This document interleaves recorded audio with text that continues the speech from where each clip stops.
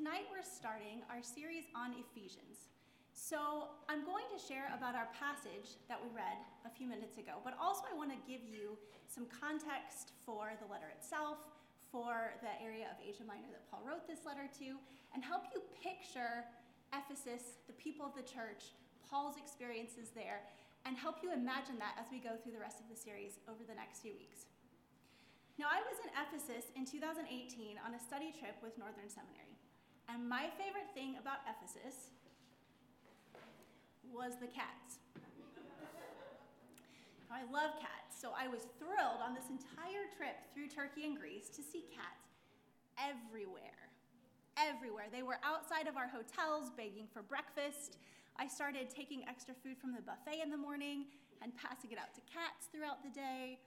I learned my lesson on that trip, and when I went to Israel a few years later, I actually just bought cat food and carried it around in my coat pockets everywhere I went, and I made so many friends.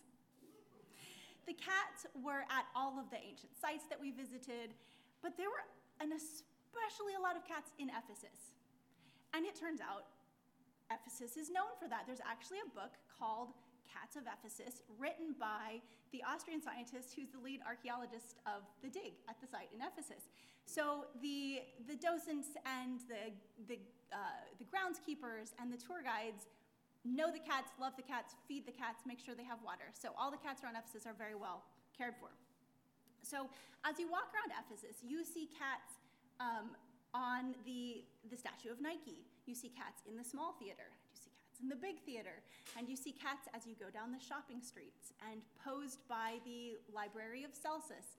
And then there's a whole set of terraced apartments that go up the hillside, these rich people's villas.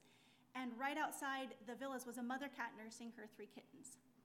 The villas are incredible. The mosaics and the frescoes are still bright, and you can see the oranges and the reds and the purples and the blues and the colors and the luxury that the wealthy people in Ephesus lived in. So that's my first favorite thing about Ephesus. My second favorite thing about Ephesus is the Library of Celsus. It's a 2-story library, beautiful facade, and it was the 3rd largest in the Roman Empire, right up there with Alexandria and Pergamum. Now, most people know about the destruction of the Library of Alexandria. I've seen variations on the memes that you know you're a book lover if you still haven't gotten over the destruction of the Library of Alexandria, which is very true for me, also true about the libraries at Pergamum and Ephesus. The one in Ephesus held 12,000 scrolls, and it was unfortunately destroyed in a fire. The inside was destroyed. All the scrolls were burned in 262, but that facade stood until the 10th or 11th centuries when it was destroyed in an earthquake. So it's completely leveled, but in the 1970s, the archaeologists built it up again. So you can actually go inside and look around. Those are my 2 favorite things about Ephesus. And as I prepared the sermon, I wondered what were Paul's favorite things about Ephesus. It is possible that Paul also liked cats, but it probably was the people. Like, Paul really loved his coworkers, so probably the people he knew there were his favorite thing about Ephesus.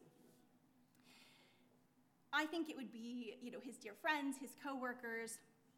You can read Acts 18 through 20 and see some of Paul's story in Ephesus. He was there for probably 3 years over 2 different visits. He knew the city, he knew the church leaders there.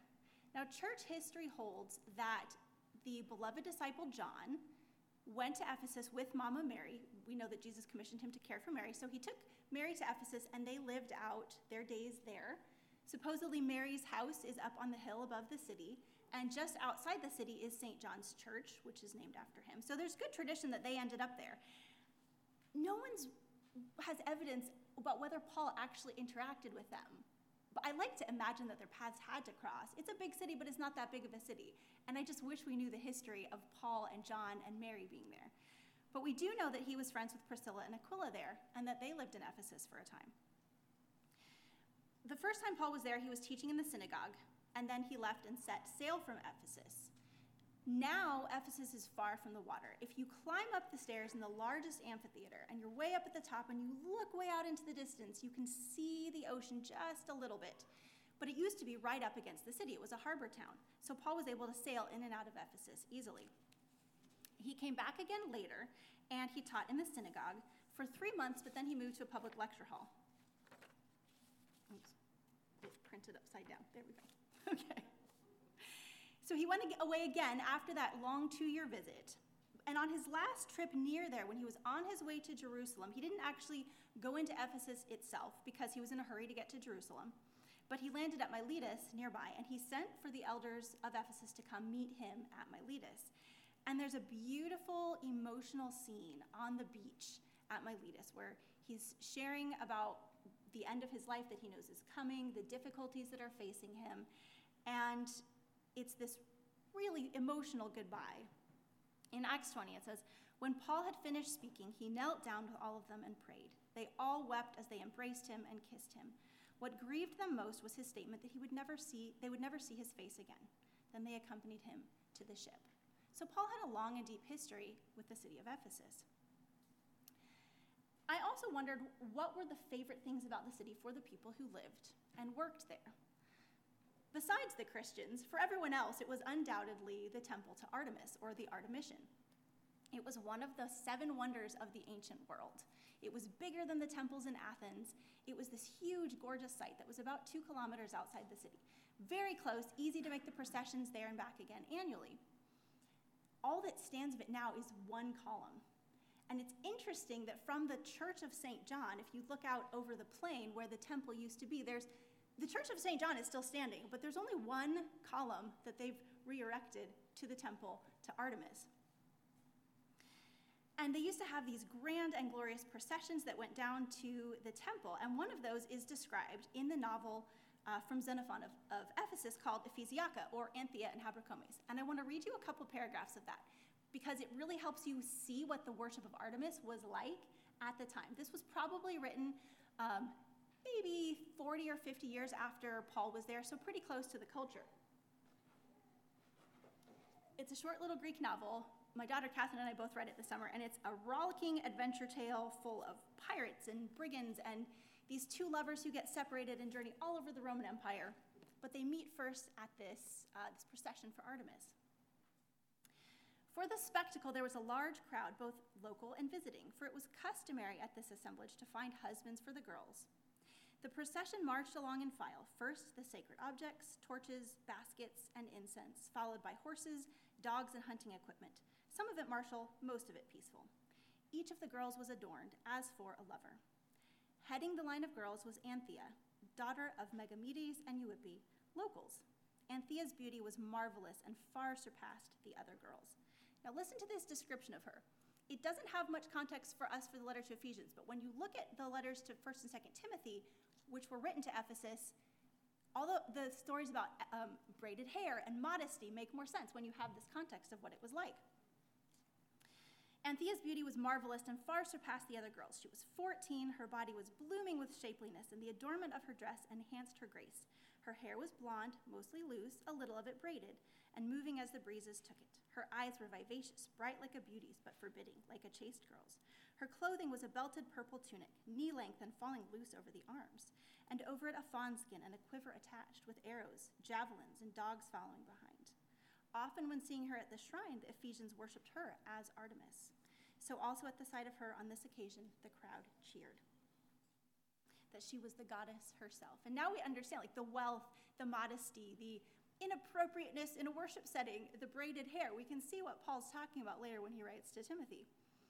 As the crowd of girls passed by, no one said anything but Anthea. And so when the procession was over, the whole crowd repaired to the shrine for the sacrifice.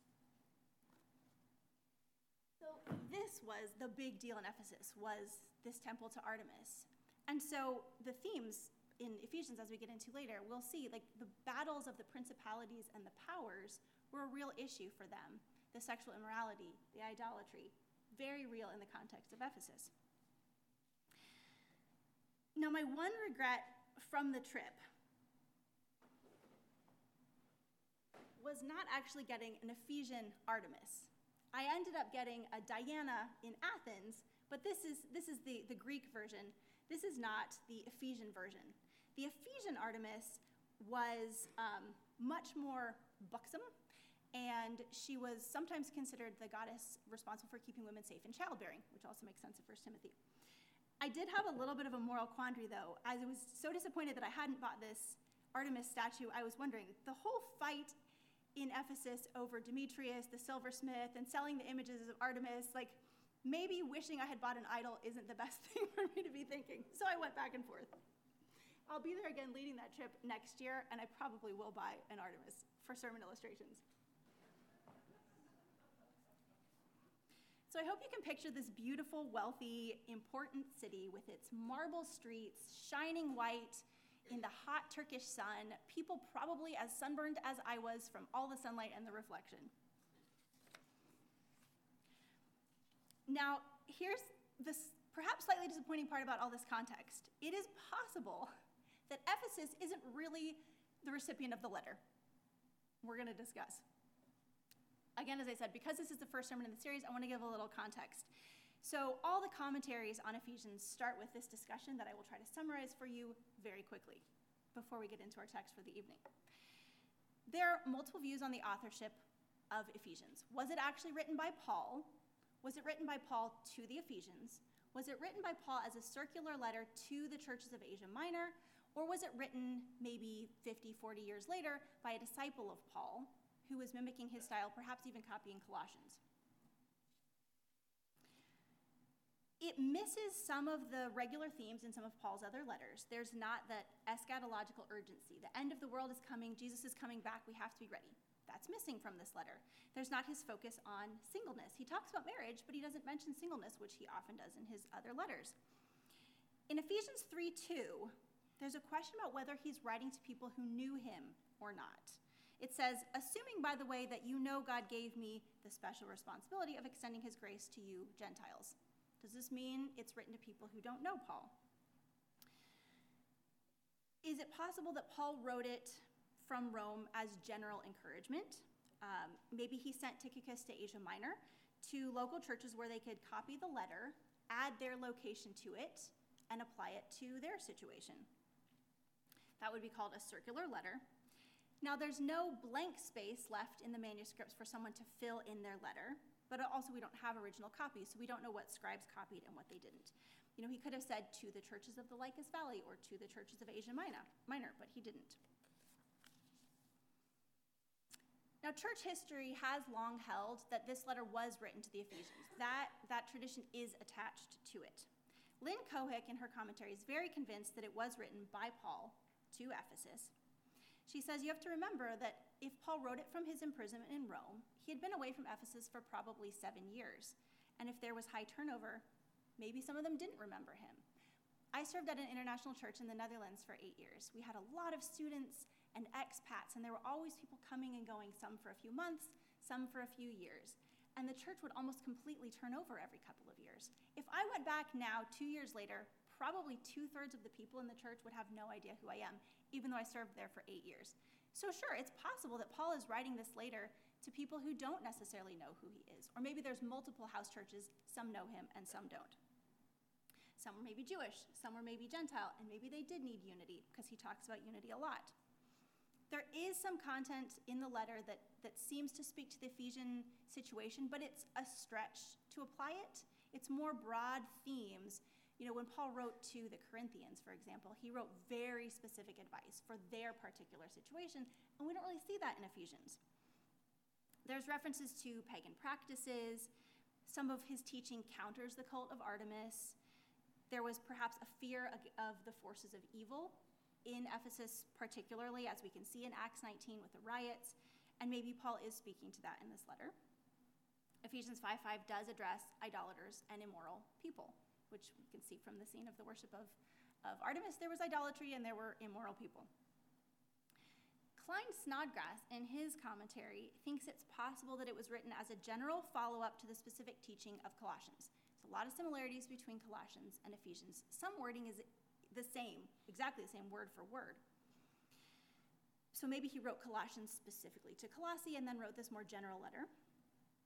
And the goal of the letter seems to be identity formation and unity, which is applicable to a lot of churches. It does mirror some of the documents found in Qumran, so it seems to have a Jewish sense, and it was probably written before 66 AD. General consensus is, if Paul wrote it, it was about 60 AD, writing from Rome. I like the way that Snodgrass kind of sums up the whole debate. that there are difficulties attributing Ephesians to Paul, but those are insignificant compared to the difficulties of attributing it to an imitator or a disciple. Another commentator said that an imitator wrote 90 to 95% the same as Paul. Is that easier to believe, or is it easier to believe that Paul wrote 5 to 10% different from his normal style? It seems a safe bet to attribute it to Paul, but just be aware that there is debate about that. Now, the early manuscripts were missing the phrase "in Ephesus."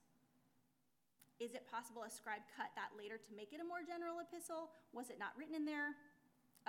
It's a little bit hard to say. So it does seem relevant to any first century Roman church. But again, there are some references like powers and authorities are referenced in 4 of the 6 chapters, so that could be a reference there. But whether it was to Ephesus specifically or to general churches in cities under Roman rule around the empire, the message is still necessary for all of them. There needs to be unity among the Jews and the Gentiles. We need to be one body together with Christ as the head. So it maybe looked a little bit like this. And I should have borrowed Father Kevin's easel to put this up on. Paul, an apostle of Christ Jesus by the will of God, to God's holy people, the faithful in Christ Jesus. Now, is it possible that Tychicus was supposed to write in the name of each city as he went and read the letter? In Ephesus. So that it appears more like that. So if we assume it's authentic to Paul and it was a circular letter, if Ephesus was certainly among the recipients, even if it wasn't the only recipient of the letter. So all the context, I do think we can apply it to this letter. And I think that we could write in Wheaton here and consider how it was applied in Ephesus and how we can apply it to our lives today. So if Tychicus were here, perhaps he would write, to God's holy people in Wheaton, the faithful of Christ Jesus.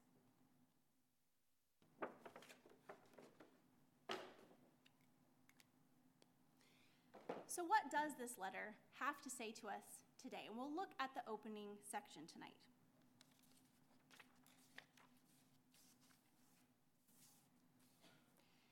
The outline of the letter, it's basically divided into 2 sections. Of course, you have the opening and the closing, as all letters do, but the main body of the letter seems to be about half a theological explanation of the gospel, and then half good advice for living a holy life that God has set us apart and called us to do. So you start with this meditation on God's gift of salvation, and our passage tonight falls under that heading. And we're looking specifically at this opening doxology and Paul's prayer of thanks and intercession. He goes on in the next couple chapters to talk about how salvation is comprehensive, how he gives personal prayer, and he gives a further doxology. And then he shifts to this instructions to live a life worthy of our calling, or an exhortation to holy living. He talks there about unity and our old and new life and the practical consequences of this life, like the household codes that he goes into in Ephesians 5. And then he ends with the armor of God, which might be addressing this whole fear about what if we anger the local gods by becoming Christians. And then his closing.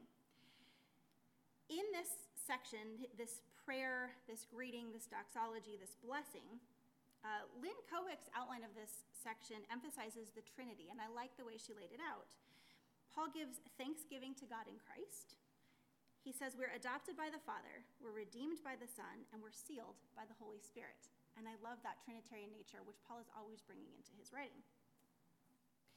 The goal of the letter seems to be fusing the 2 ethnic groups, as so much of Paul's writing was. One body with Christ as the head, which he references that analogy later in the household codes when talking about husbands and wife, about the unity and the head and the body.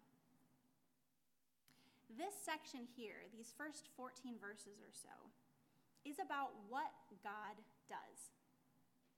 There's so much that we can take from the epistles that are rules for living, or ways to arrange our lives, or ways to be obedient to God, ways to live our lives as Christians. But this section isn't about that. It's about what God does, not about what we're asked to to do. And there's something beautifully restful about that. God is the agent. God is the driving force. God's will being enacted in the world is what this is all about, and all of it is done through Christ. This chunk right after the greeting is here on the poster board. Right after the greeting, he goes into verse 3, and then from verse 3 to 14, in Greek, that is one sentence. It's one of the longest sentences in the New Testament. It has 202 words. Paul did not like punctuation, but we've broken it up in our English translations to make it easier to read.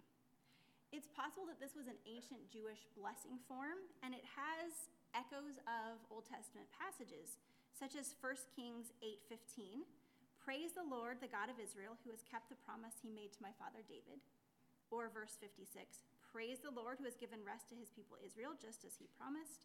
Not one word has failed of all the wonderful promises he gave through his servant Moses." Or Psalm 41:13, "Praise the Lord, the God of Israel, who lives from everlasting to everlasting. Amen and amen." So Paul brings in a Trinitarian version of that, but it's the same kind of Jewish-style blessing. And Paul perhaps imagines that these letters will be read to people in their worship services in the house churches. And so he's kind of modeling worship for his readers as they enter into their own worship services. And he opens with this worship and blessing of God. The big picture breakdown of the letter is that humans receive the benefits of God's grace. Verses 3 through 6 talk about how we bless God for his blessings to us. Verses 7 to 10 talk about celebrating our redemption in Christ and God's plan of unity. And then verses 11 to 14 talk about how we exist to praise God's glory. If we zoom in a little bit more, it talks about what God does. God blessed us in heaven with spiritual blessings. God chose us in him to be holy. God predestined us to adoption. God has given us redemption and forgiveness. God has lavished grace on us, and God has made known to us the mystery of his will to bring unity under Christ. And he's marked us with the seal of the Holy Spirit, guaranteeing the inheritance that God's given us. If you'd like to follow along, pull out your order of service or open your Bible to Ephesians 1 and mark the verbs as we go through it in more detail to see exactly what it is that God does. Circle them or underline them. We'll look back at them when we finish going through it.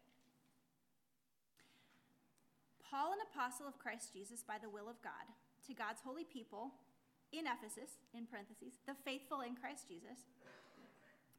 This in Christ, this is repeated over and over and over again in this letter. We are in Christ as if he is a place that we dwell, as if he is the manner of reconciliation. He is the agent of reconciliation. We share in his new life. Michael Gorman points out that this is a Christoform life, a cruciform life. It is cross-shaped. This living in Christ is to be a life of sacrifice, modeling Jesus. It's also missional. It's us joining in God's mission. And it's addressed to God's holy people or God's saints. And this is always plural. This isn't a title for one particular person. Now we might say someone like St. Paul, we would give him that title. But this means all of God's holy people. And it doesn't mean perfection or an extraordinary person, but it means separated out for God. It means set apart for God. It's made holy for God by God's action. So all of us together are saints. We are the holy, set apart people, set apart from the world for God to join in God's mission. We are part of the body. We are in Christ. We are equipped for good works. He says, "Grace and peace to you from God our Father and the Lord Jesus Christ."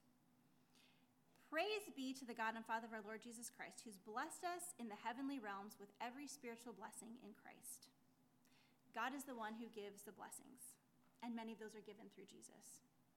That in the heavenlies doesn't mean like distance and far away from us or in the future. It does mean a space beyond earth and time, but it also means the space on earth where God rules. And so the church is part of that. The church, this place where God rules here on earth, this is also the place in the heavenlies where God has given us these blessings. And spiritual blessings doesn't mean lack of material. It's not like spiritual as opposed to physical or material. It's all-encompassing. It's more than, not less than. All these blessings God has given us. And this is the story of what God has done from before creation stretching on into eternity. My husband and the older kids watched Gladiator the other night, and the quote that was on all the movie posters was, "What we do in life echoes in eternity." But this is the story of what God has done from creation and echoing on into eternity. We're not going to talk about the second section of chapter 1, but in that section it does say more about Jesus, which is relevant here since we're speaking of being in Christ. Jesus is identified in that section as the head over the church, his body. He has filled everything. Jesus has all power, and he is over every name now and to come. And that really emphasizes the authority that Jesus has to be the conduit of all of these blessings from God. Verse 4, "For he chose us in him before the creation of the world to be holy and blameless in his sight. In love, he predestined us for adoption to sonship through Jesus Christ, in accordance with his pleasure and will, to the praise of his glorious grace, which he has freely given us in the one he loves, in Jesus." Now, this election or predestination or choosing is not a favor, not a special status. It's not something we earn or something we do or achieve. It is God's work, and it's a responsibility. We're chosen to do something. Klyne Snodgrass says, "The church is made up of believers who have been given freedom in Christ in order to be a community of healing for the broken." And I think that's so relevant for us in our community and in the American church and in churches all over the world, where we see church abuse by leaders so rampant. So many people are harmed by people who call themselves shepherds of the flock, who have this responsibility to care for people under them. And yet they're wolves and they harm. So much so that the reputation of Christians is so tarnished in our culture. We have a responsibility not to be that. We have a responsibility, like Snodgrass says, people both inside and outside the church have the right to expect changed behavior from Christians. That's what it means to be the holy and set apart people from God. If we decide to follow Jesus, but we don't change, if we keep our selfishness, if we keep our love of power and our love of money, and we are not living a cross-shaped life of being poured out for the world, we haven't changed. We're giving up the freedom that God has just given us. We haven't really received the freedom from sin that God gives us. Klyne Snodgrass says that this letter is about God's blessing to us in Christ and choosing us so that we can live this holy and blameless lives before God. And he says the rest of the letter is just commentary on that main point. God saves us. God changes us. We're blessed to be holy. This is a corporate election. We are chosen together to be the saints. God loves and seeks a people. God is forming a people in God's church. Jesus takes on that task that God had given to Israel to be a blessing to all nations. Jesus becomes that blessing of all nations, and Jesus invites us into the work to be a blessing to all nations. Verse 7, "In him we have redemption through his blood, the forgiveness of sins, in accordance with the riches of God's grace that he lavished on us." If you are living in the shadow of an idol's temple, and you're worried that if you don't make sacrifices, you won't be protected through childbirth, or your crops won't grow, this promise that we have redemption, we are redeemed, we're rescued from the power of evil forces, is a great promise. This hope and this protection is what these new Christians were clinging to. "With all wisdom and understanding, he made known to us the mystery of his will, according to his good pleasure, which he purposed in Christ, to be put into effect when the times reach their fulfillment, to bring unity to all things in heaven and on earth under Christ." He talks much more about that unity later in the letter, this making of one people. They're not supposed to be separate, but they're supposed to be one. "In him we were also chosen, having been predestined according to the plan of him who works out everything in conformity to the purpose of his will, in order that we, who were the first to put our hope in Christ, might be for the praise of his glory." It is not, we get elected and then we're brought into Christ, but it is in Christ that we are elected. The emphasis is on God's action and what God does for us. And the section concludes, "And you also were included in Christ when you heard the message of truth, the gospel of your salvation. When you believed, you were marked in him with a seal, the promised Holy Spirit, who is a deposit guaranteeing our inheritance until the redemption of those who are God's possession, to the praise of his glory. This verses 3 through 14, this is a summary of God's work in Christ. It helps people understand the significance of God's gift. And because Jesus has the power, because all things are subject to him, he's able to be the head of the body that brings all the other parts into unity. I don't want this to be a sermon that adds to your to-do list. Sometimes that's the point of an application section. You get to the end of the sermon and you want to tell people how to apply it to their lives. But there's really nothing for you to do from this passage, and I think that's powerful. We're supposed to receive compassion. We're supposed to receive grace and God's gifts. We're worthy of his love. He chose us just as we are. We don't have to do anything to be worthy of his love and his care, of his redemption, of his rescue.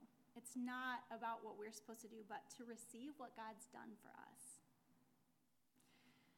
Look at your notes, and I'm going to go through the list and tell me if I missed any, the list of what God does for us as we review. God does the choosing and God does the changing. God blessed us. God loved us. God chose us. God decided to adopt us. This is what he wanted to do, and it gave him great pleasure. He didn't choose us begrudgingly. He purchased our freedom. He forgave our sins. He showered his kindness on us. He revealed his mysteries to us. He makes everything work out according to his plan in Christ. He identifies us as his own, and he purchased us. Did I miss any? I think we all got them. Great. And our response is to praise and glorify him. Like, that's it. That's the only action. It's to echo Paul here, and it's to echo the Old Testament writers that he's repeating. Praise the Lord. Praise the God of Israel. Praise the God of this unified people today, the church. For so much of my Christian life, I have struggled to really believe deep down that God loves me. And it was exacerbated by church leaders who told me I was a bad Christian for not believing that God loves me. But it was simply an impact of growing up with some bad teaching, with a lot of legalism, with the idea that I had to be good enough for God and good enough for other people, that I would be rejected by people and God if I didn't do the right things at the right time, if I didn't make everyone else happy. If I didn't make God happy, God wouldn't love me. And that is a trauma response to religious trauma, to religious abuse. And so with the help of trauma therapists and loving people and being able to heal those wounds in safe community, now I'm able to rest in my belovedness, in my enoughness, in what God does. And I hope that you can receive that tonight. Whether you are already living in that belovedness or whether you need to find that, you are not a bad Christian if you have trouble believing that you're safe in God, that God loves you and values you. You may be a wounded Christian, but you're not a bad Christian. And there is healing, and there is patience, and there is grace for you to really believe that God has done this for you because it gave him pleasure. He did it because he delights in you. There's a wonderful book I read over the summer, not a religious book. It's called Keeping House While Drowning. And it's about taking care of your home and yourself when you're struggling, when you have chronic illness, or you're dealing with trauma, or you're trying to figure out how to live with neurodivergence. And it's a beautiful, grace-filled book. And she says over and over again, dishes are not moral. Laundry is not moral. You are not a bad person if you do not keep your kitchen clean.